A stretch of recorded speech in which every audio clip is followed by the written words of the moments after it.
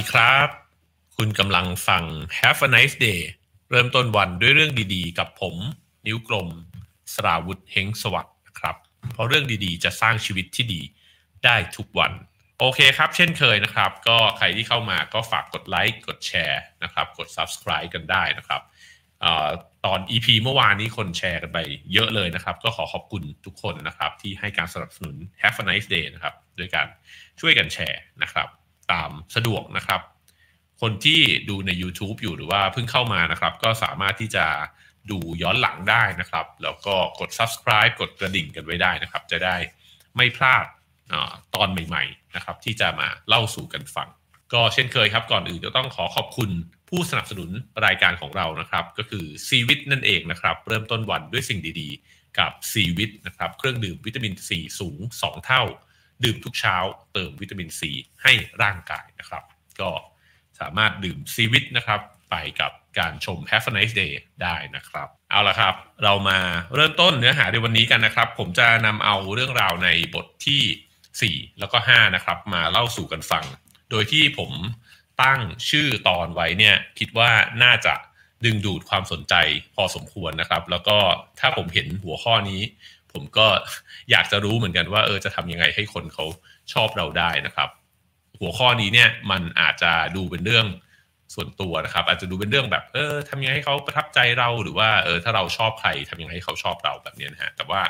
ผมว่าจริงๆมันกินความกว้างไปกว่านั้นด้วยนะครับถ้าเกิดว่าเราสามารถรู้วิธีการทำงานของสมองเนี่ยนั่นหมายความว่าเราสามารถที่จะทำสินค้าหรือว่าบริการเนี่ยนะครับที่จะตอบโจทย์ความต้องการของผู้คนได้ด้วยนะครับก็สวัสดีเพื่อนๆทาง Clubhouse ด้วยนะครับเอาละครับเรามาเริ่มกันในบทที่4เนี่ย Daniel Kahneman เนี่ยเขาบอกว่าถ้าเราอยากเข้าใจการเชื่อมโยงวิธีการเชื่อมโยงของสมองของเรานะครับให้ลองหลับตาแล้วก็คิดตามคำ2คำที่ผมจะพูดนะฮะลองหลับตาคิดดูก็ได้นะครับนั่นก็คือคำว่ากล้วยกับอาเจียนนะครับ2คำนี้นะครับกล้วยกับอาเจียนนะครับเมื่อกี้เนี่ยทันทีที่พวกเราได้ยินคำพูดทั้ง2คำนี้ไปนะฮะเขาบอกว่าโดยไม่รู้ตัวเลยเนี่ยเราเนี่ยจะมีใบหน้าที่บิดเบี้ยวอย่างน้อยก็นิดหน่อยนะครับแล้วก็จะแสดงความรู้สึกขยะแขยงเนี่ยออกมาผ่านสีหน้าเพราะว่าเราเชื่อมโยงไอ้คำว่ากล้วยกับอาเจียนเนี่ยเข้าด้วยกันนะฮะอัตราการเต้นของหัวใจเนี่ยก็จะเพิ่มขึ้นนะครับแล้วก็เส้นขนบนแขนของคุณเนี่ยก็จะตั้งชันขึ้นเล็กน้อยนะครับต่อมเหงื่อเริ่มทำงานจริงๆมันเกิดอาการทางกายเนี่ยเกิดขึ้นหลายๆอย่างพร้อมกันในเวลาที่เราได้ยินคำว่ากล้วยกับอาเจียนเมื่อสักครู่นี้นะครับสิ่งที่มันเกิดขึ้นเหล่านั้นเนี่ยมันทำไมมันถึงเกิดขึ้นแบบนั้นก็เพราะว่าคำศัพท์เหล่านี้เนี่ยมันไปกระตุ้นความทรงจำนะครับแล้วก็ไปกระตุ้นความรู้สึกบางอย่างของเราที่มันเกิดขึ้นโดยอัตโนมัติสิ่งที่มันเกิดขึ้นเนี่ยเราไม่สามารถที่จะควบคุมได้นะฮะเพราะเขาบอกว่ามันก็เป็นการทำงานของซิสเต็มหนึ่งซึ่งก็คือสมองฝั่งระบบสัญชาตญาณนะครับทีนี้มันเกิดขึ้นแบบนั้นเพราะว่าอะไรนะฮะคือเราเนี่ยมีความทรงจำอยู่กับเรื่องคำว่าอาเจียนอยู่แล้วสมมุติเราเกิดมาเราไม่เคยได้ยินเช่นถ้าพูดให้ง่ายกว่านั้นก็คืออ้วกนะฮะจะยิ่งรู้สึกขยะแขยงมากขึ้นไปอีกนะฮะเราเคยมีประสบการณ์นั้นเราเคยเห็นภาพนั้นมานะครับเพราะฉะนั้นเนี่ยมันก็เลยมีภาพนั้นเนี่ยมันผุดขึ้นมาในสมองของเราแล้วก็มันก็เกิดอาการทางกายนะครับเกิดขึ้นตามมาพร้อมๆกันในระยะเวลาเพียงแค่1วินาทีเนี่ยมันก็จะทำงานของมันเนี่ยโดยที่เราไม่จำเป็นที่จะต้องสั่งหรือว่าจะรู้ตัวเลยนะครับเชื่อมโยงกับที่เมื่อวานผมเกริ่นไว้ว่าคุณหมอที่เป็นผู้เชี่ยวชาญทางด้านประสาทวิทยาเนี่ยได้บอกนะครับว่าความเข้าใจแต่ก่อนที่บอกว่าสมองสั่งร่างกายของเราเนี่ยมันเป็นความเข้าใจเพียงทางเดียวเท่านั้นแต่การศึกษาในยุคใหม่เนี่ยก็ได้มีความรู้ใหม่นะครับที่บอกว่าร่างกายเนี่ยมันก็สั่งสมองด้วยเช่นกันคือมันช่วยกระตุ้นนะฮะให้สมองเนี่ยได้ใช้ในการคิดเนี่ยให้มากขึ้นนะครับ ทีนี้สมองมันจัดการเชื่อมโยงสิ่งต่างๆเนี่ยได้ยังไงบ้างนะครับเขาบอกการเชื่อมโยงในสมองเนี่ยมันอาจจะมีหลายรูปแบบด้วยกันนะครับเช่นเชื่อมโยงระหว่างสาเหตุกับผลลัพธ์นะฮะสมมุติเราพูดถึงเชื้อไวรัสกับไข้หวัดอันนี้เนี่ยไม่ต้องพูดต่อเนื่องกันเลยนะฮะเชื้อไวรัสกับหวัดเราจะเห็นเลยว่ามันเชื่อมโยงกันนะครับหรือมะนาวกับสีเขียวนะฮะอันนี้จะเป็นการเชื่อมโยงแบบคุณลักษณะเช่นถ้าเกิดว่าพูดถึงมะนาวเราก็จะนึกถึงคุณลักษณะของมันหลายๆอย่างนะครับบางคนอาจจะเชื่อมโยงกับความเปรี้ยวของมันก็ได้นะครับกับอีกอย่างนึงก็คือเชื่อมโยงแบบหมวดหมู่นะฮะก็คือเวลาพูดคำว่ากล้วยขึ้นมาแบบนี้เนี่ยมันก็จะอยู่ในหมวดหมู่ของผลไม้ซึ่งสิ่งเหล่านี้เนี่ยมันน่าสนใจครับเช่นสมมุติผมพูดคำว่ามะนาวขึ้นมาเนี่ยสมมุติมีคน3คนนั่งฟังอยู่หรือเพื่อนๆที่ฟังอยู่ในตอนนี้เนี่ยนะฮะสมมุติว่าเป็น1,000 คนเนี่ยก็อาจจะมีความเชื่อมโยงกับมะนาวเนี่ยที่ไม่เหมือนกันเลย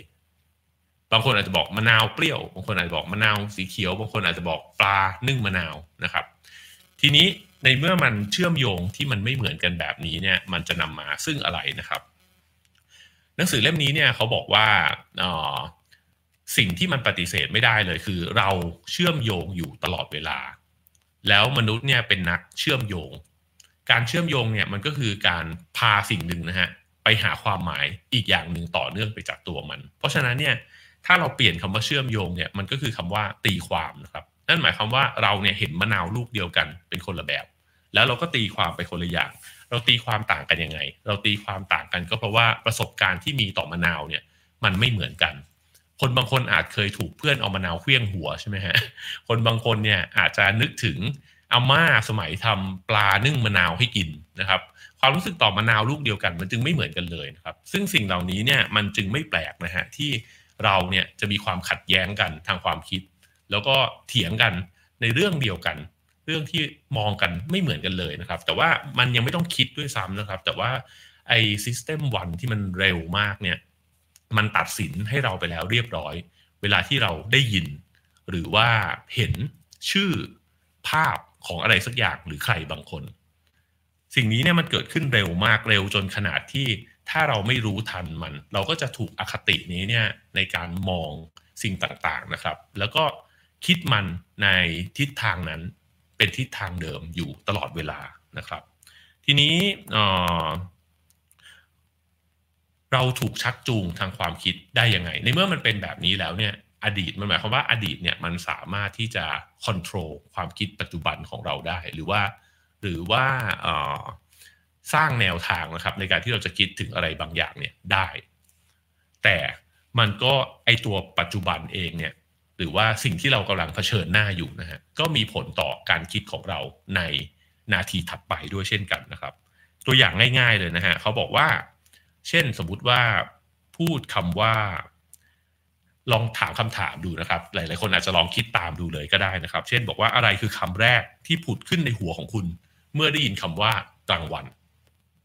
บางคนอาจจะคิดถึงข้าวกลางวันนะฮะบางคนอาจจะคิดถึงแดดออกบางคนอาจจะคิดถึงกลางคืนก็ได้นะครับหรือบางคนอาจจะคิดถึงเสื้อผ้าที่ใส่ในตอนกลางวันแบบนี้นะฮะซึ่งสิ่งเหล่านี้มันก็จะเกิดขึ้นพ่วงกันกับการที่เราได้ยินคำว่ากลางวันนะครับทีนี้เขาบอกว่าลองคิดอีกทีหนึ่งเมื่อกี้ก็คือกลางวันทำให้เราคิดถึงอะไรนะครับสมมุติพูดถึงคำว่า eat นะฮะ eat eat เนี่ยที่แปลว่ากินเนี่ยนะครับเขาบอกว่ามีการทดลองเนี่ยที่ลองพูดคำว่า eat เนี่ยนะฮะ ให้กับคนเนี่ยฟังต่อเนื่องแล้วก็ส่งกระดาษไปนะครับให้เติมคำว่าคำนี้มันควรจะเติมว่าอะไรนะครับคำนั้นเนี่ยมันคือคำว่า s o แล้วก็เว้นขีดไว้ตรงกลางนะฮะแล้วก็ตัว p ปิดท้าย s o ขีดตรงกลางเว้นไว้แล้วตัว p ปิดท้ายคนที่ได้ยินคำว่า eat มาหลายๆคำเนี่ยจะเติมตัว u ลงไปตรงกลางซึ่งมันก็จะอ่านได้ว่าซุปใช่ไหมฮะ s o u p ซุปซึ่งเกี่ยวกับของกินแต่ถ้าเกิดว่าเราได้ยินอีกคำหนึ่งก่อนหน้านั้นเนี่ยเช่นเราอาจจะได้ยินคำว่า wash นะฮะที่แปลว่าล้างเนี่ยคนจะเติมตัว a ไปแทนซึ่งอ่านว่า soap ก็คือสบู่นะครับนั่นหมายความว่า ก่อนหน้านั้นสิ่งที่เราเห็นก่อนหน้านั้นเนี่ยมันมีโอกาสตัดสินใจมีผลต่อการตัดสินใจของเราเยอะมากนะฮะเช่นเราเดินเข้าไปในร้านอาหารเนี่ยเราอาจจะไม่ได้คิดไว้ก่อนเลยว่าเราจะสั่งอะไรแต่เราเห็นป้ายเครื่องดื่มน้ำอัดลมยี่ห้อหนึ่งเนี่ยแปะอยู่นั้นเห็นป้ายโค้กปุ๊บเราก็จะคิดขึ้นมาเลยว่าโค้กขวดหนึ่งพี่นะครับเพราะฉะนั้นไอ้พวกสื่อโฆษณามันก็เลยมีผลกับเราในลักษณะนี้นะครับซึ่งสิ่งเหล่านี้เราอาจจะเห็นได้ง่ายแต่จริงๆไอ้วิธีการทำงานของสมองแบบนี้เนี่ยมันก็ซับซ้อนแล้วก็ละเอียดมากไปกว่าแค่ป้ายโฆษณานะครับเพราะว่านั่นหมายความว่าเพียงแค่เหตุการณ์ก่อนหน้านั้นเนี่ยมันมีผลต่อการตัดสินใจนะฮะแล้วก็ต่อความคิดของเราเนี่ยที่แตกต่างไปคนละทิศคนละทางได้เลยนะครับเช่นเขาบอกว่ามีการทดลองให้นักศึกษาเนี่ยนะครับลองแต่งประโยคจากคำ4 คำคนละชุดกันชุดหนึ่งเนี่ยเป็นคำว่ามองเห็นเขามันสีเหลืองในทันทีนะฮะลองคิดถึง5 คำเหล่านี้นะครับกับอีกชุดหนึ่งเนี่ยเป็นคำว่ารัฐฟลอริดานะครับหลงลืมศีรษะล้านสีเทาและเหี่ยวย่นนะครับถ้าเราค่อยๆสังเกตไปทีละคำเราก็จะเห็นนะครับว่าไอ้5 คำแรกเนี่ยไม่ค่อยมีความเป็นหมวดหมู่สักเท่าไหร่ก็มองเห็นเขามันสีเหลืองในทันทีก็มันเป็นอะไรก็ได้นะฮะแต่ว่าไอ้เจ้า5 คำหลังเนี่ยหมวดหมู่ค่อนข้างชัดนะครับนั่นก็คือหลงลืมหัวล้านสีเทาเหี่ยวย่นเนี่ยมันก็เป็นคุณลักษณะนะฮะของคนแก่ใช่ไหมครับสิ่งที่มันน่าสนใจก็คือว่าเขาเนี่ยหลังจากที่ให้นักศึกษาหรือว่าผู้ร่วมการทดลองเนี่ยลองแต่งประโยคจากคำเหล่านี้นะครับเขาทำการจับเวลาที่นักศึกษาเนี่ยเดินเปลี่ยนตึกไปที่อีกตึกหนึ่งสิ่งที่มันเกิดขึ้นน่าสนใจมากครับก็คือว่ากลุ่มคนที่ใช้คำเกี่ยวกับความชราเนี่ยนะฮะเดินจากตึกเนี้ยไปอีกตึกหนึ่งเนี่ยด้วยความเร็วที่ช้ากว่าก็คือเหมือนเขาซึมซับคุณสมบัติของคนแก่เนี่ยเข้ามาอยู่ในตัวด้วยนะครับนั่นหมายความว่าสิ่งที่เราเจออยู่หรือว่าทั้งถ้อยคำทั้งเสียงนะฮะทั้งอารมณ์ความรู้สึกที่เราได้เจออยู่ในตอนนี้เนี่ยมันจะมีผลต่อพฤติกรรมของเราในอนาคตด้วยนะฮะพฤติกรรมในขณะที่ว่าไม่ใช่เพียงแค่เลือกที่จะสั่งน้ำอะไรเท่านั้นแต่ว่ามันอาจทำให้เราเดินช้าลงได้ผมว่านี้น่าสนใจมากๆเลยนะฮะว่านั่นหมายความว่าถ้าเราใส่สิ่งดีๆเนี่ยเข้าไปในตัวผลลัพธ์ต่อเนื่องจากนั้นเนี่ยมันก็จะเป็นผลลัพธ์ที่บวกด้วยเช่นกันนะครับแล้วก็ถ้าผมยังสนใจว่าถ้าเราได้อ่านคำว่าเสือชีต้าจรวดอะไรแบบนี้นะฮะมันจะทำให้เราวิ่งเร็วขึ้นหรือเปล่านะครับหรือว่าเดินเร็วขึ้นหรือเปล่าซึ่งตรงนี้เนี่ยถ้าถามว่าเราจะได้ประโยชน์อะไรจากการรู้วิธีการทำงานของสมองแบบนี้นะครับก็ผมคิดว่าประโยชน์มันก็คือว่าเรารู้ว่า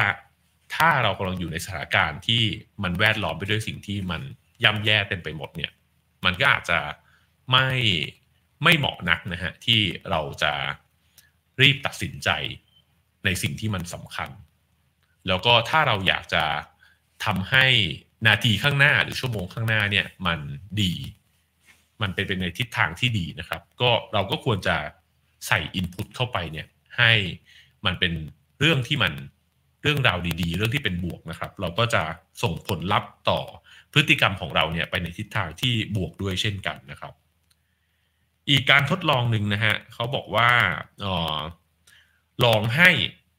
นักศึกษาเนี่ยนะครับลองก้าวเดินไปรอบๆห้องด้วยจังหวะการก้าวที่ช้ากว่าปกตินะฮะคือช้ากว่าปกติประมาณแบบ1 ใน 3เลยแล้วก็ลองให้เขาสังเกตเห็นคำศัพท์ต่างๆนะครับซึ่งคำศัพท์ต่างๆเนี่ยมันก็จะมีมากมายเต็มไปหมดเลยนะฮะก็มีคละกันมากมายแต่สิ่งที่มันน่าสนใจคือพอเขามีวิธีการเคลื่อนไหวที่ช้าลงเนี่ยเขาเห็นคำศัพท์ที่เกี่ยวข้องกับการสูงอายุเนี่ยได้มากกว่าแล้วก็เร็วกว่าเพื่อนที่เดินในความเร็วปกตินะครับซึ่งมันก็เป็นไปในทางกลับกันเมื่อกี้เราบอกว่าถ้าเกิดว่าคุณได้ยินคำศัพท์ที่เกี่ยวกับการสูงวัยเนี่ยมันจะทำให้คุณเดินช้าลง อันนี้เป็นในทิศทางกลับกันนะครับก็คือถ้าคุณเดินช้าลงคุณจะมีความรู้สึกหรือว่าคุณเกี่ยวโยงเนี่ยกับไอ้เจ้าความสูงวัยเนี่ยด้วยนะครับเพราะฉะนั้นเรื่องของร่างกายกับสมองเนี่ยมันก็เลยน่าสนใจนะครับเขาก็บอกว่ามันก็เป็นเรื่องเดียวกันเลยกับการที่ถ้าเกิดเรายิ้มอยู่เนี่ยเราก็จะจะมีสิทธิ์ที่จะทำให้สมองเนี่ยมันก็มีการรับรู้ที่ดีด้วยนะครับมีแบบฝึกหัดเล็กๆอันหนึ่งที่ทุกๆคนอาจจะลองทำตอนนี้ดูเลยก็ได้นะครับเขาบอกว่าเป็นสิ่งหนึ่งที่เราไม่เคยสังเกตเห็นเลยนั่นก็คือถ้าเราหยิบดินสอหรือปากกาขึ้นมาเนี่ยนะฮะแล้วลองคาบมันเอาปากคาบมันเนี่ยทางขวางลองคาบทางขวางดูนะครับถ้าใครมีดินสออยู่ใกล้มือนะครับหยิบขึ้นมาคาบทางขวางนะครับแล้วก็อีกครั้งหนึ่งเนี่ยให้ลองหยิบมันแล้วเอาไอ้ฝั่งยางลบเนี่ยหรือไอ้ตัวตูดดินสอเนี่ยนะฮะก้นดินสอเนี่ยคาบไว้โดยใช้ปากเนี่ยคาบตัวยางลบไว้นะครับแล้วก็ให้หัวแหลมๆมันพุ่งไปข้างหน้าสิ่งที่มันเกิดขึ้นเนี่ยโดยที่เราควบคุมไม่ได้เลยนะครับเขาบอกว่าทุกครั้งที่เราคาบดินสอทางขวางเนี่ยเราจะถูกสั่งให้คิ้วขมวดโดยอัตโนมัติอย่างน้อยก็เล็กน้อยนะครับแต่เวลาที่เราคาบดินสอทางฝั่งยางลบเนี่ยสิ่งที่มันเกิดขึ้นคือเราจะยิ้มเล็กๆให้กับตัวเองนะครับทีนี้พอเขาทำแบบนี้ในการทดลองมันเกิดอะไรขึ้นตามมานะครับเขาบอกว่าคนที่คาบดินสอทางก้นยางลบเนี่ยนะฮะจะรู้สึกว่าการ์ตูนที่ถูกเอาไปโชว์เนี่ยการ์ตูนที่มันดูตลกอาจจะเหมือนขายหัวเราะแบบนี้นะฮะมันตลกกว่ากลุ่มที่คาบดินสอทางขวางนั่นหมายความว่าในช่วงเวลาที่เราเคร่งเครียดนะครับหน้าตาบูดเบี้ยวเนี่ยเราจะมีความรู้สึกต่อสิ่งที่มันเกิดขึ้นเนี่ยในทางลบมากกว่าทางบวกทั้งที่มันเป็นสิ่งเดียวกันนะครับและในทางกลับกันก็เช่นกันก็คือว่าทุกครั้งที่เรามีหน้าตาแล้วก็ร่างกายที่มันผ่อนคลายที่มันมีความรู้สึกที่เป็นบวกนะครับเราจะรู้สึกดีกับสิ่งต่างๆเนี่ยได้ง่ายขึ้นทีนี้เนี่ยจากสิ่งที่เราพูดกันมานะครับความน่าสนใจมันคืออะไรผมว่าความน่าสนใจมันคือว่าเราจะมองเห็นว่าชีวิตของเราเนี่ยมันไม่ได้เป็นของเราจริงๆแต่มันการตัดสินใจที่เราคิดว่าเราเป็นคนเลือกเนี่ยมันมีความสัมพันธ์กับสิ่งก่อนหน้านั้นเช่นก่อนหน้านั้นเราฟังเพลงอะไรก่อนหน้านั้นเราอ่านหนังสืออะไรมาก่อนหน้านั้นเราเพิ่งขับรถผ่านบิลบอร์ดอะไรมานะครับสิ่งรอบตัวมันบังคับบัญชาในการใช้ชีวิตของเราไม่น้อยเลยนะครับแล้วก็มันก็อยู่ที่ว่าเราอยู่ในอารมณ์ไหนด้วยในการที่เราจะตัดสินใจนะครับมีตัวอย่างหนึ่งซึ่งน่าสนใจเป็นเรื่องของสังคมสักนิดหนึ่งนะฮะก็คือเขาบอกว่าคนที่เข้าไปลงคะแนนเสียงนะฮะในการเลือกตั้งเนี่ยในคูหาที่ตั้งอยู่ในสถานศึกษาผมว่าหลายๆคนนะฮะเวลาที่ไปเลือกตั้งผมเองเนี่ยบ้านเก่าก็เคยต้องไปลงเสียงเลือกตั้งเนี่ยในโรงเรียนเหมือนกันนะครับเขาบอกว่าคนที่ไปกาบัตรเนี่ยในโรงเรียนเนี่ยจะมีแนวโน้มที่จะสนับสนุนนโยบายในการเพิ่มงบประมาณให้กับโรงเรียนเนี่ยมากกว่าคนที่ลงเลือกตั้งในคูหาอื่นนั่นหมายความว่ามันเกิดขึ้นในช่วงแวบนั้นเลยนะครับว่าสถานที่ที่เราไปลงคะแนนเนี่ยมันมีผลต่อการกาบัตรของเราแต่สิ่งนี้เนี่ยจะเกิดขึ้นกับคนที่ยังลังเลอยู่เช่นสมมุติว่าคุณอาจจะลังเลระหว่าง2 พรรคนี้ว่าคุณไม่รู้ว่าจะเลือกพรรคไหนดีนะฮะไอสถานที่นี้เนี่ยมันจึงมีผลแต่คนที่เลือกมาแล้วเนี่ยก็อาจจะไม่ได้มีผลขนาดนั้นนะครับนอกจากนั้นเนี่ยก็ยังมีเรื่องที่ว่าในแต่ละเรื่องเนี่ยมันส่งผลต่อพฤติกรรมของเรายังไงเขาลองทดลองว่าในโลกที่เราอยู่ด้วย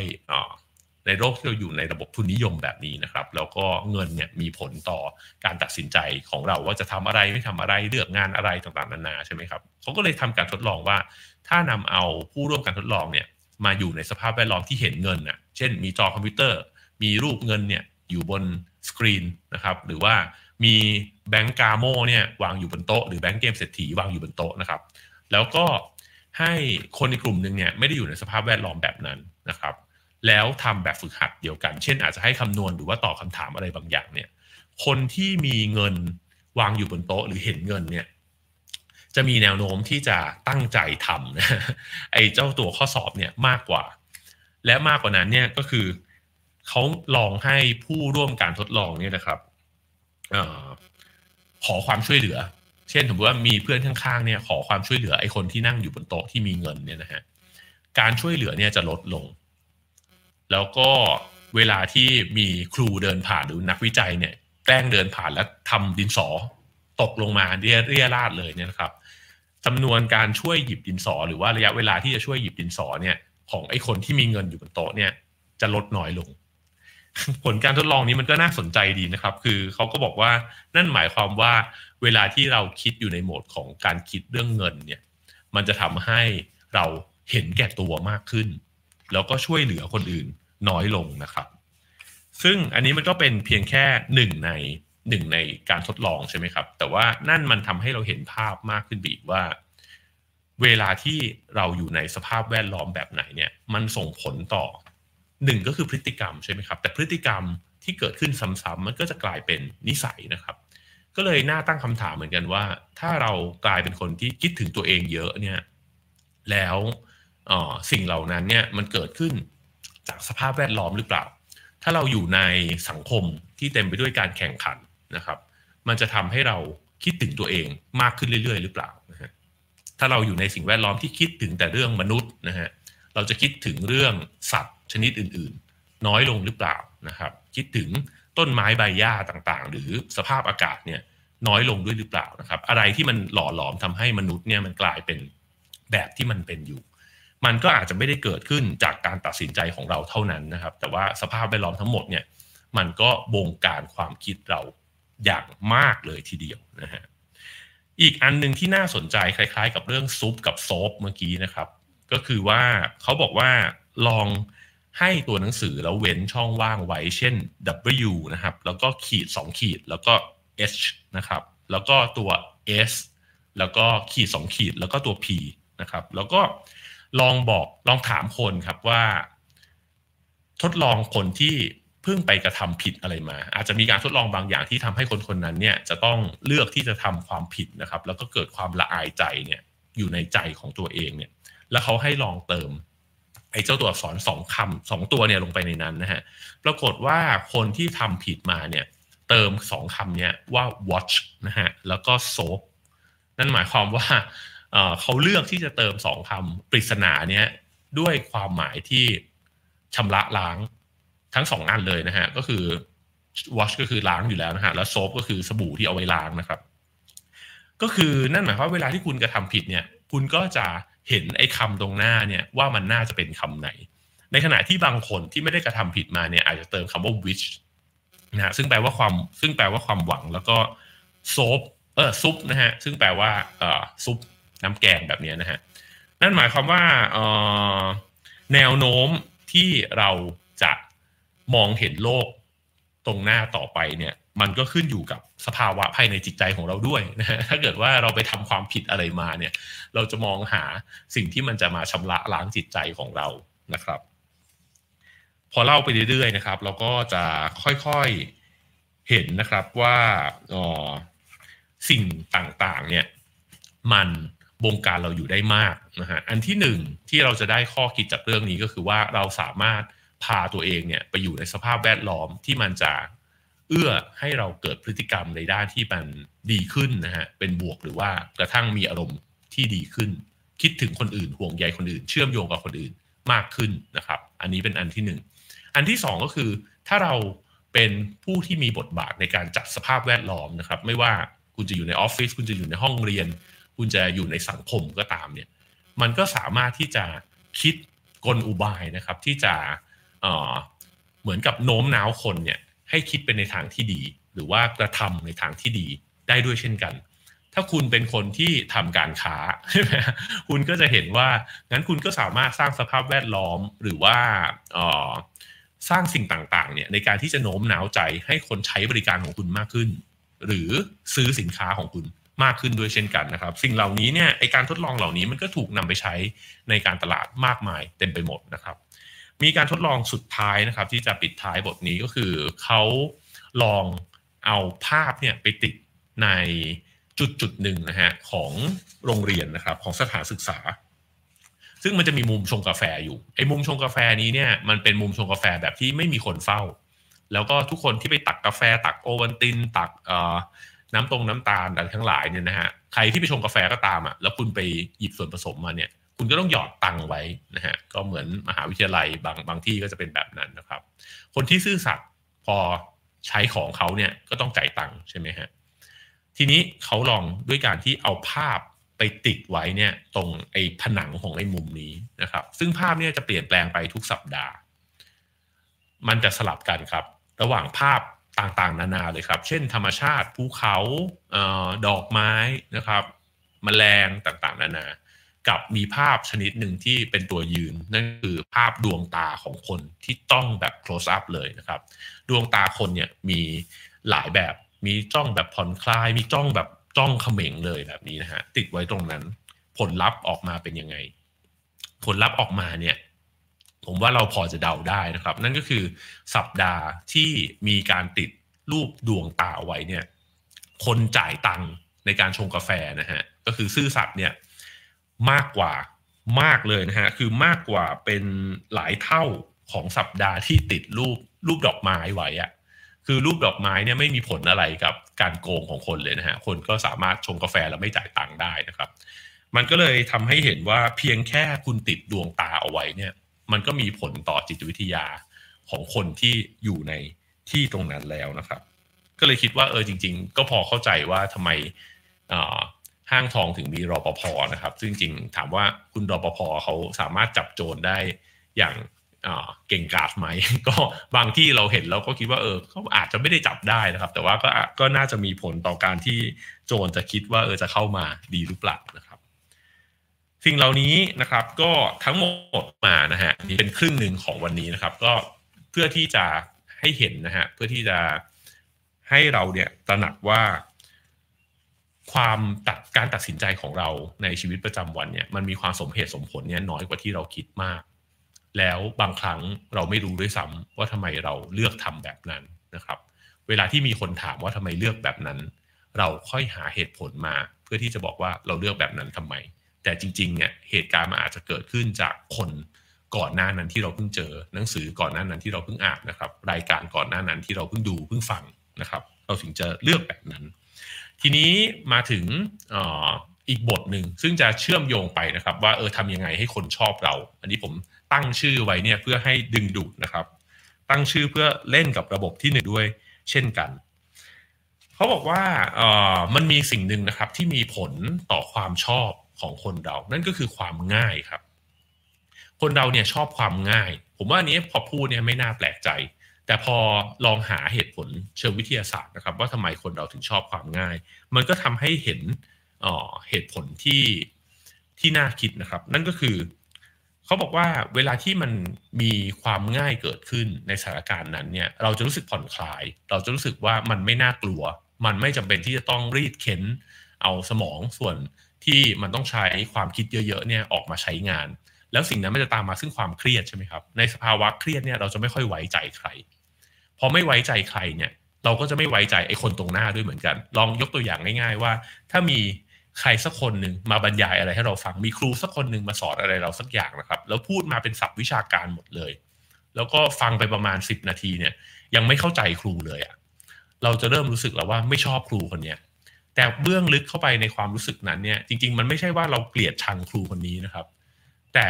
เรารู้สึกไม่เป็นมิตรน่ะเรารู้สึกว่าคนนี้อยู่คนละเผ่ากับเราพูดจาคนละภาษานะครับแล้วก็เครียดมากเลยเวลาที่อยู่กับคนคนนี้เราจะเริ่ม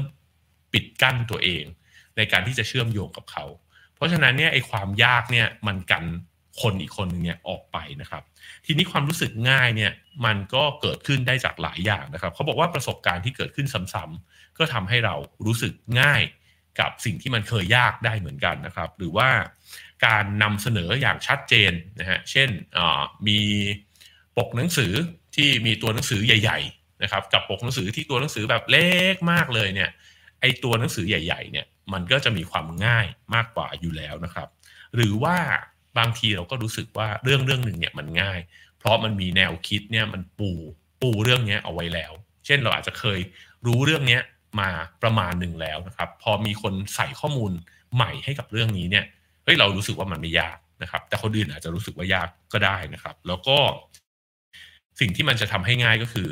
อารมณ์ดีครับ คนที่มาพูดกับคนอีกคนหนึ่งเนี่ยด้วยอารมณ์ที่ดีสดใสเนี่ยมันจะทำให้คนคนนั้นเนี่ยรู้สึกว่า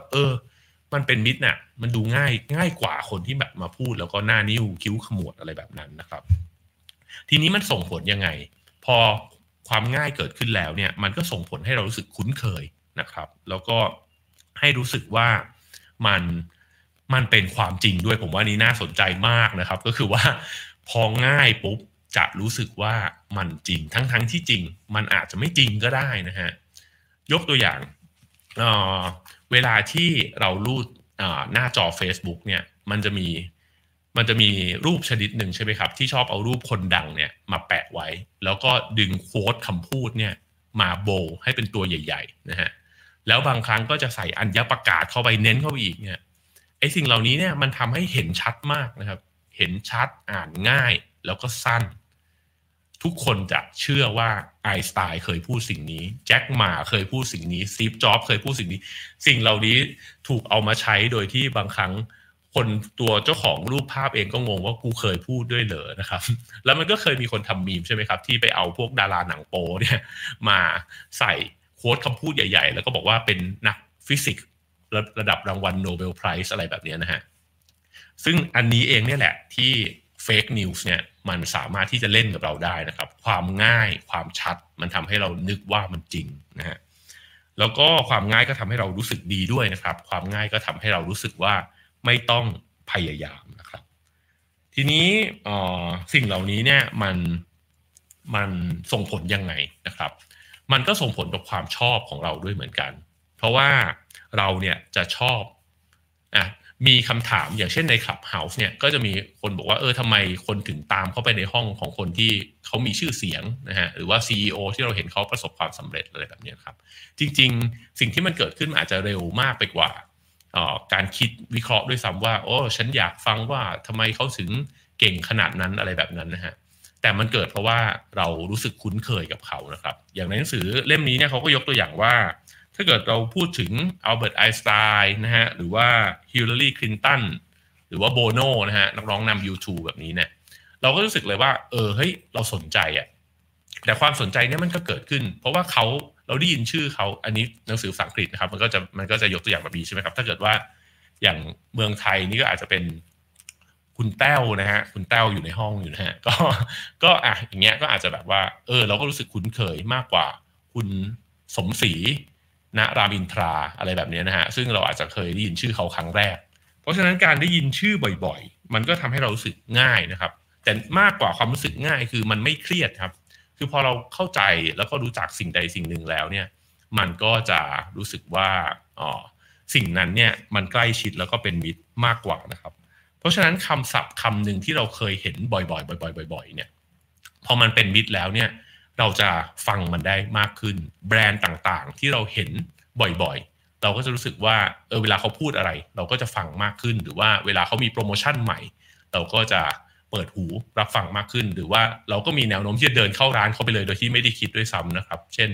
เราเห็นบาร์บีคอนตั้งอยู่แล้วแบบเฮ้ยเจอมันบ่อยเราก็เดินเข้าไปอะไรแบบนี้นะฮะสิ่งเหล่านี้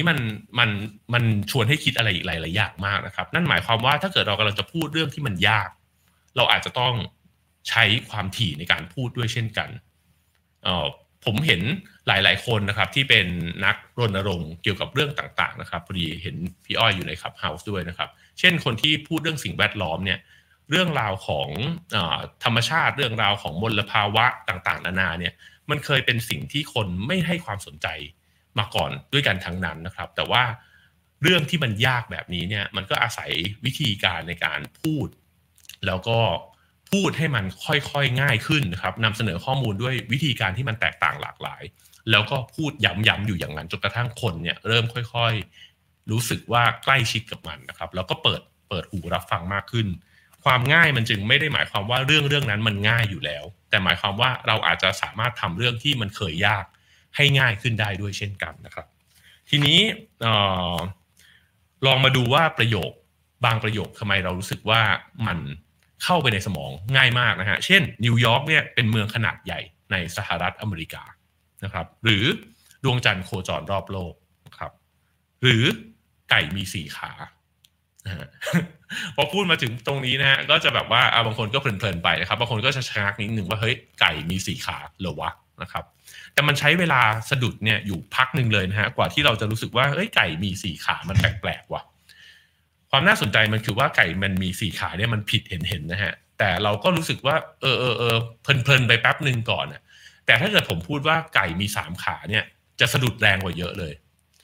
ตรงนี้น่าสนใจว่าทำไมไก่มี3ขามันถึงสะดุดแรงกว่าไก่มี4ขาใช่ไหมครับไก่มี3ขาเนี่ยเขาบอกว่ามันผิดไปจากการรับรู้ของเราโดยสิ้นเชิงอะครับเพราะสัตว์จำนวนมากในโลกใบนี้เนี่ยมันมี4ขาเพราะฉะนั้นเวลาพูดถึงสัตว์แล้ว4ขามันก็ก้อมแกล้มกันไปนะฮะแล้วบางทีเนี่ยเราอาจจะเคยเห็นน่องไก่ที่ขายในซูเปอร์มาร์เก็ตที่มันวางเรียงกันเป็นแพ็ค4น่องด้วยนะฮะไอความทรงจำเหล่านี้เนี่ยมีผลนะฮะต่อการที่เราจะไม่สะดุดต่อสิ่งที่มันดูเหมือนจะจริงนะครับอันนี้เนี่ยโอ้โหถ้าลองไปคิดวิเคราะห์ในชีวิตตัวเองเราจะพบว่ามันมีสิ่งคล้ายๆจริงแบบเนี้ยที่เราเพลินๆไปกับมันอยู่เยอะนะครับอยู่เยอะหลายอย่างเลยทีเดียวนะครับซึ่งมันทำให้เห็นครับว่าคำตอบที่คุ้นเคยอาจจะไม่ใช่คำตอบที่ถูกต้องเสมอไปนะครับแล้วความคิดที่คุ้นเคยของเราก็ไม่ใช่ความถูกต้องเมื่อมองด้วยเหตุผลและข้อมูลเชิงประจักษ์เนี่ยเสมอไปด้วยเช่นกันนะครับคือเราชอบคิดไปว่าเรารู้คำตอบที่ถูกต้อง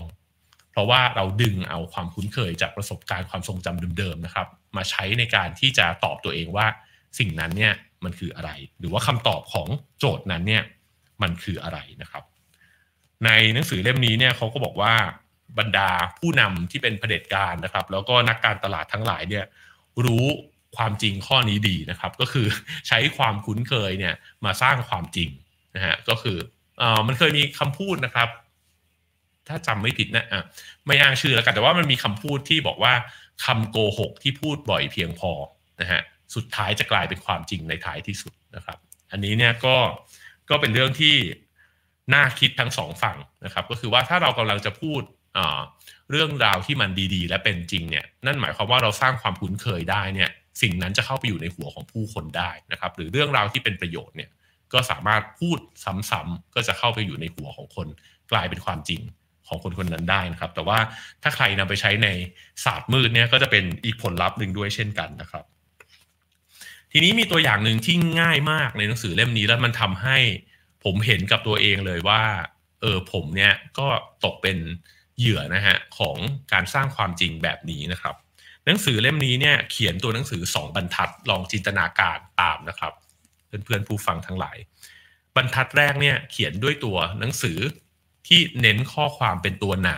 นะครับส่วนบรรทัดที่2เนี่ยเขียนด้วยตัวหนังสือไซส์ปกติความบางปกตินะฮะบรรทัดแรกเขียนว่า Adolf Hitler เกิดปี1892ตัวหนาเลยนะฮะบรรทัดที่2เขียนว่า Adolf Hitler เกิดปี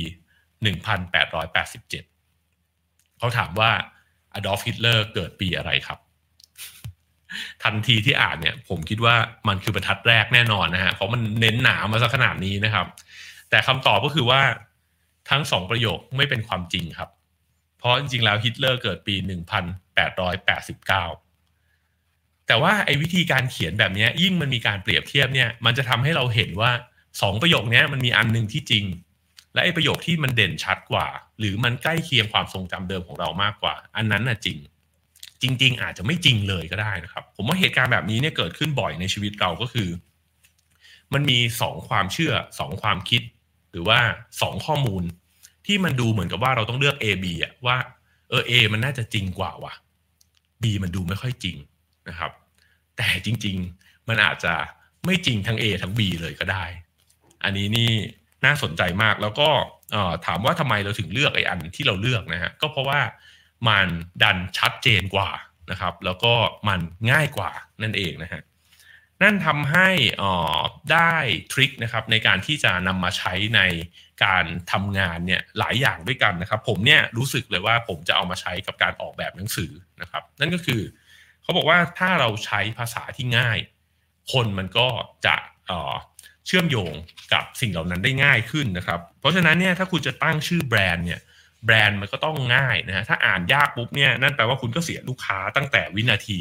แรกแล้วนะครับแล้วก็มีการสำรวจด้วยนะครับว่ากระทั่งชื่อตัวย่อของหุ้นเนี่ยนะฮะที่ออกเสียงง่ายกว่าหรือว่าจดจำง่ายกว่าเนี่ยวันที่เข้าตลาดไปเนี่ยจะถูกซื้อมากกว่าหุ้นตัวที่มีตัวหนังสือเรียงกันแล้วอ่านยากหรือว่าสลับซับซ้อนกว่าอันนี้นี่คือในหนังสือเล่มนี้เนี่ยเขียนไว้แบบนั้นเลยนะครับเพราะฉะนั้นสิ่งที่มันป๊อปเนี่ยมันแปลว่ามันถูกออกแบบมาผ่านความเข้าใจการทำงานของสมองด้วยนะครับความป๊อปเกิดขึ้นจากความง่ายทำให้เรายิ้มได้นะครับทำให้เราไม่เครียดนะครับการการออกเสียงที่ง่ายนะครับการดีไซน์ที่ชัดเจนสามารถช่วยสิ่งเหล่านี้ได้หมดเลยนะครับมีการทดลองหนึ่งที่น่าสนใจนะครับก็คือเขาลองตีพิมพ์ภาษาตุรกีนะครับซึ่งตีพิมพ์ภาษาตุรกีลงไปในหนังสือพิมพ์ของสังคมที่อ่านภาษาอังกฤษเนี่ยแน่นอนว่าไม่สามารถที่จะเข้าใจได้นะครับลงไปในหนังสือพิมพ์ซึ่งเว้นไว้เป็นช่องๆนะครับคำศัพท์ตุรกีเนี่ยจะถูกวนเวียนความถี่เนี่ยแตกต่างกันไปแต่ละคำเนี่ยอ่านแล้วเราก็จะไม่รู้เลยนะฮะว่าเป็นคำว่าอะไรเช่นคาดิกาซาริกซิกบิวอนจนีนะฮะนันโชมาอะไรแบบคือมันงงมากนะครับว่ามันคืออะไรนะครับแล้วก็บางคำเนี่ยก็จะปรากฏอยู่ในหน้าหนังสือพิมพ์ที่นักศึกษาทั้งหลายเนี่ยได้อ่านนะครับถึง25ครั้งบางคำปรากฏแค่ครั้งเดียวเท่านั้นนะครับแล้วก็พอไอ้เจ้าคำปริศนาทั้งหมดเนี่ยสิ้นสุดลงเนี่ยเขาก็จะเอาคำเหล่านี้มาเรียงกันแล้วให้นักศึกษาตอบว่าคุณคิดว่าคำนี้เนี่ยมันหมายความว่าอะไรคือเดาล้วนๆนะฮะเดาล้วนๆเลยว่าคำประหลาดๆของไอ้ที่คุณเห็นมาตลอด1สัปดาห์หรือหลายๆสัปดาห์เนี่ยมันหมายความว่าอะไรผลปรากฏว่านักศึกษาส่วนใหญ่เนี่ยตอบให้กับไอ้เจ้าคำที่เห็นบ่อยเนี่ยเดาในเชิงความหมายที่ดีครับนี่คือโดยความตัวแปรที่เป็นกลางมากๆเลยนะฮะนั่นหมายความว่าถ้าคุณเจออะไรบ่อยๆเนี่ยคุณจะเริ่มคุ้นเคยกับมันแล้วก็รู้สึกเป็นมิตรกับมันมากกว่านะครับเพราะฉะนั้นผมก็เลยไม่แปลกใจนะครับที่สมัยเด็กๆเนี่ยผมชอบฟังเพลงของค่ายที่เขาเป็นเจ้าของคลื่นนั้นนะฮะเช่นสมมุติว่าผมฟัง Hot Wave บ่อยผมก็จะชอบฟังเพลงของแกรมมี่มากๆนะครับเพราะว่าเพลงใหม่เนี่ยมันถูกเปิดวนวันหนึ่งไม่รู้กี่รอบนะครับแล้วก็ไอ้ความป๊อปแบบนี้แน่นอนมันถูกแต่งเพลงมาให้ง่ายอยู่แล้วนะครับแต่ในอีกแง่หนึ่งก็คือว่าเขาโยนเพลงนั้นเนี่ยใส่หูเราบ่อยๆบ่อยๆบ่อยๆนะครับเราก็รู้สึกว่ารักเพลงนั้นได้ง่ายขึ้นอันนี้ก็เป็นเรื่องที่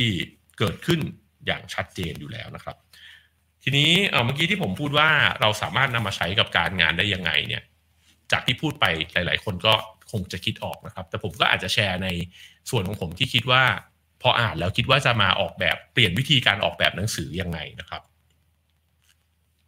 ผมคิดว่าอย่างน้อยปกหนังสือต้องเป็นปกที่เห็นชื่อชัดเจนนะครับ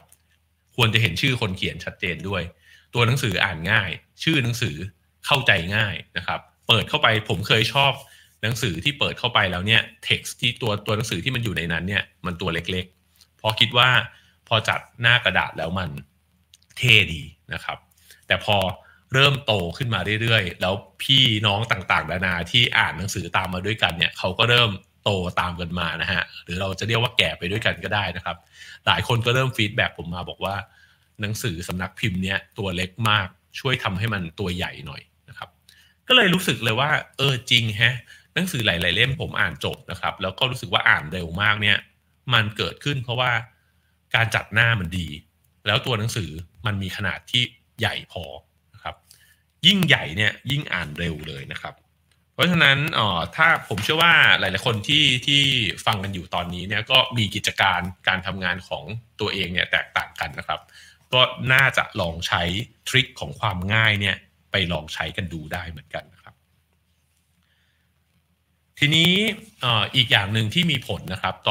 ต่อการที่เราจะชอบหรือไม่ชอบอะไรเนี่ยก็คือสภาวะที่เขาที่เรากำลังเป็นอยู่นะฮะเช่นสมมุติมันมีการทดลองที่บอกว่าถ้าเกิดว่าคนคนหนึ่งเนี่ยกำลังรู้สึกเศร้านะครับหรือว่ารู้สึกหวาดระแวงอยู่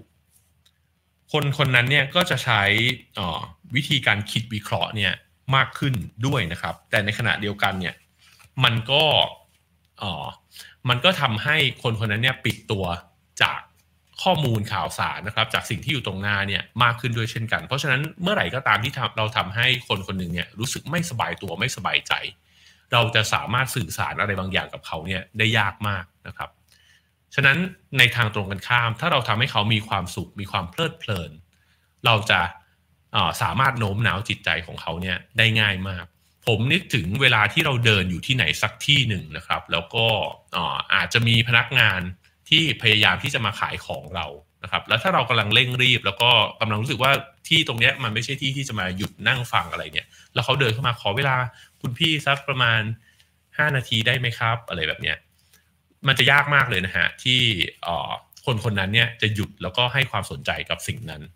ทีนี้มันก็อาจจะเป็นโจทย์ว่ามันมีสภาพแวดล้อมแบบไหนหรือเปล่าที่จะทำให้คนคนนั้นรู้สึกสบายตัวสบายใจมากขึ้นนะครับในการที่จะรับฟังสิ่งที่คนคนหนึ่งอยากจะบอกเมื่อวานนี้เนี่ยผมไปเดินห้างหนึ่งแล้วก็เดินผ่านร้านเสื้อผ้าร้านหนึ่งนะครับแล้วผมก็ต้องหยุดแล้วผมเชื่อว่าหลายๆคนเท่าที่สังเกตเนี่ยหลายคนเนี่ยหันไปดูร้านเสื้อผ้าร้านนั้นถามว่าเขาจัดดิสเพลย์เนี่ยวินโดว์ดิสเพลย์ที่แตกต่างจากร้านเสื้อผ้าอื่นหรือเปล่าก็เปล่านะครับเขามีอินทีเรียที่สวยงามแปลกตาไหมก็ไม่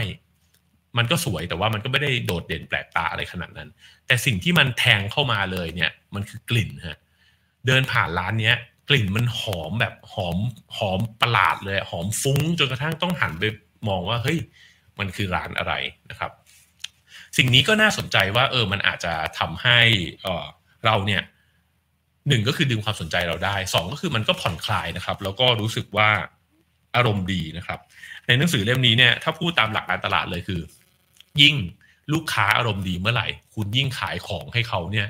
ได้เยอะมากขึ้นเท่านั้นนะฮะเพราะฉะนั้นในสภาวะที่ผ่อนคลายเนี่ยพูดเป็นภาษาง่ายๆคือกาดตกนะฮะ คือถ้าเกิดว่าคุณเริ่มรู้สึกดีคุณแบบโหพนักงานขายคนนี้แบบน่ารักมากเลยอ่ะพูดจาไพเราะนะครับแบบว่าต้อนรับทุกอย่างด้วยดีเลยเนี่ยกาดคุณจะตกครับและแทนที่เมื่อวานผมเพิ่งไปซื้อคอมมาใหม่นะฮะเพราะว่าหลังจากคอมแฮงไประหว่างไลฟ์เนี่ยพนักงานเนี่ยพูดเก่งมากนะฮะตอนแรกจะซื้อแค่คอมอย่างเงี้ยผมเกือบจะต้องซื้อกล้องเว็บแคมกลับมาด้วยนะฮะแล้วก็ต้องไปติดไอ้ฟิล์มกันหน้าจออะไรอย่างเงี้ยคือ